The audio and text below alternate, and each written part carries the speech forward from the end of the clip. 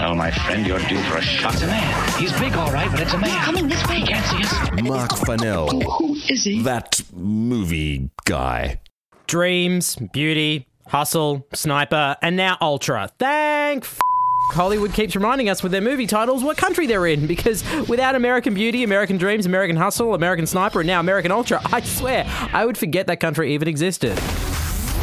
I feel kind of amazing. So, what exactly is American Ultra? Well, it's basically the story of stoned Jason Bourne, played by Jesse Eisenberg, who's trying to propose to his girlfriend, Kristen Stewart, in a sleepy shithole town, and the only thing standing in his way is an army of psychologically damaged super soldiers, chemical warfare, 2 armed drones, and that dude from that 70s show. Agent Hell has been activated. The good news is that even though he doesn't realise it, Eisenberg is actually a sleeper secret agent who can kill people with his bare hands.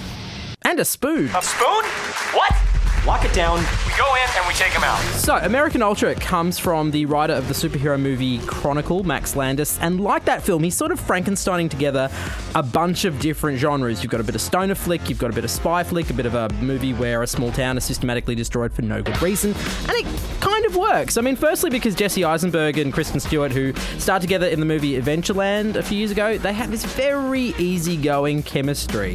Hey, babes, what's up? Hey, I just killed 2 people. That's awesome. No, they had guns and knives and they were being like total dicks.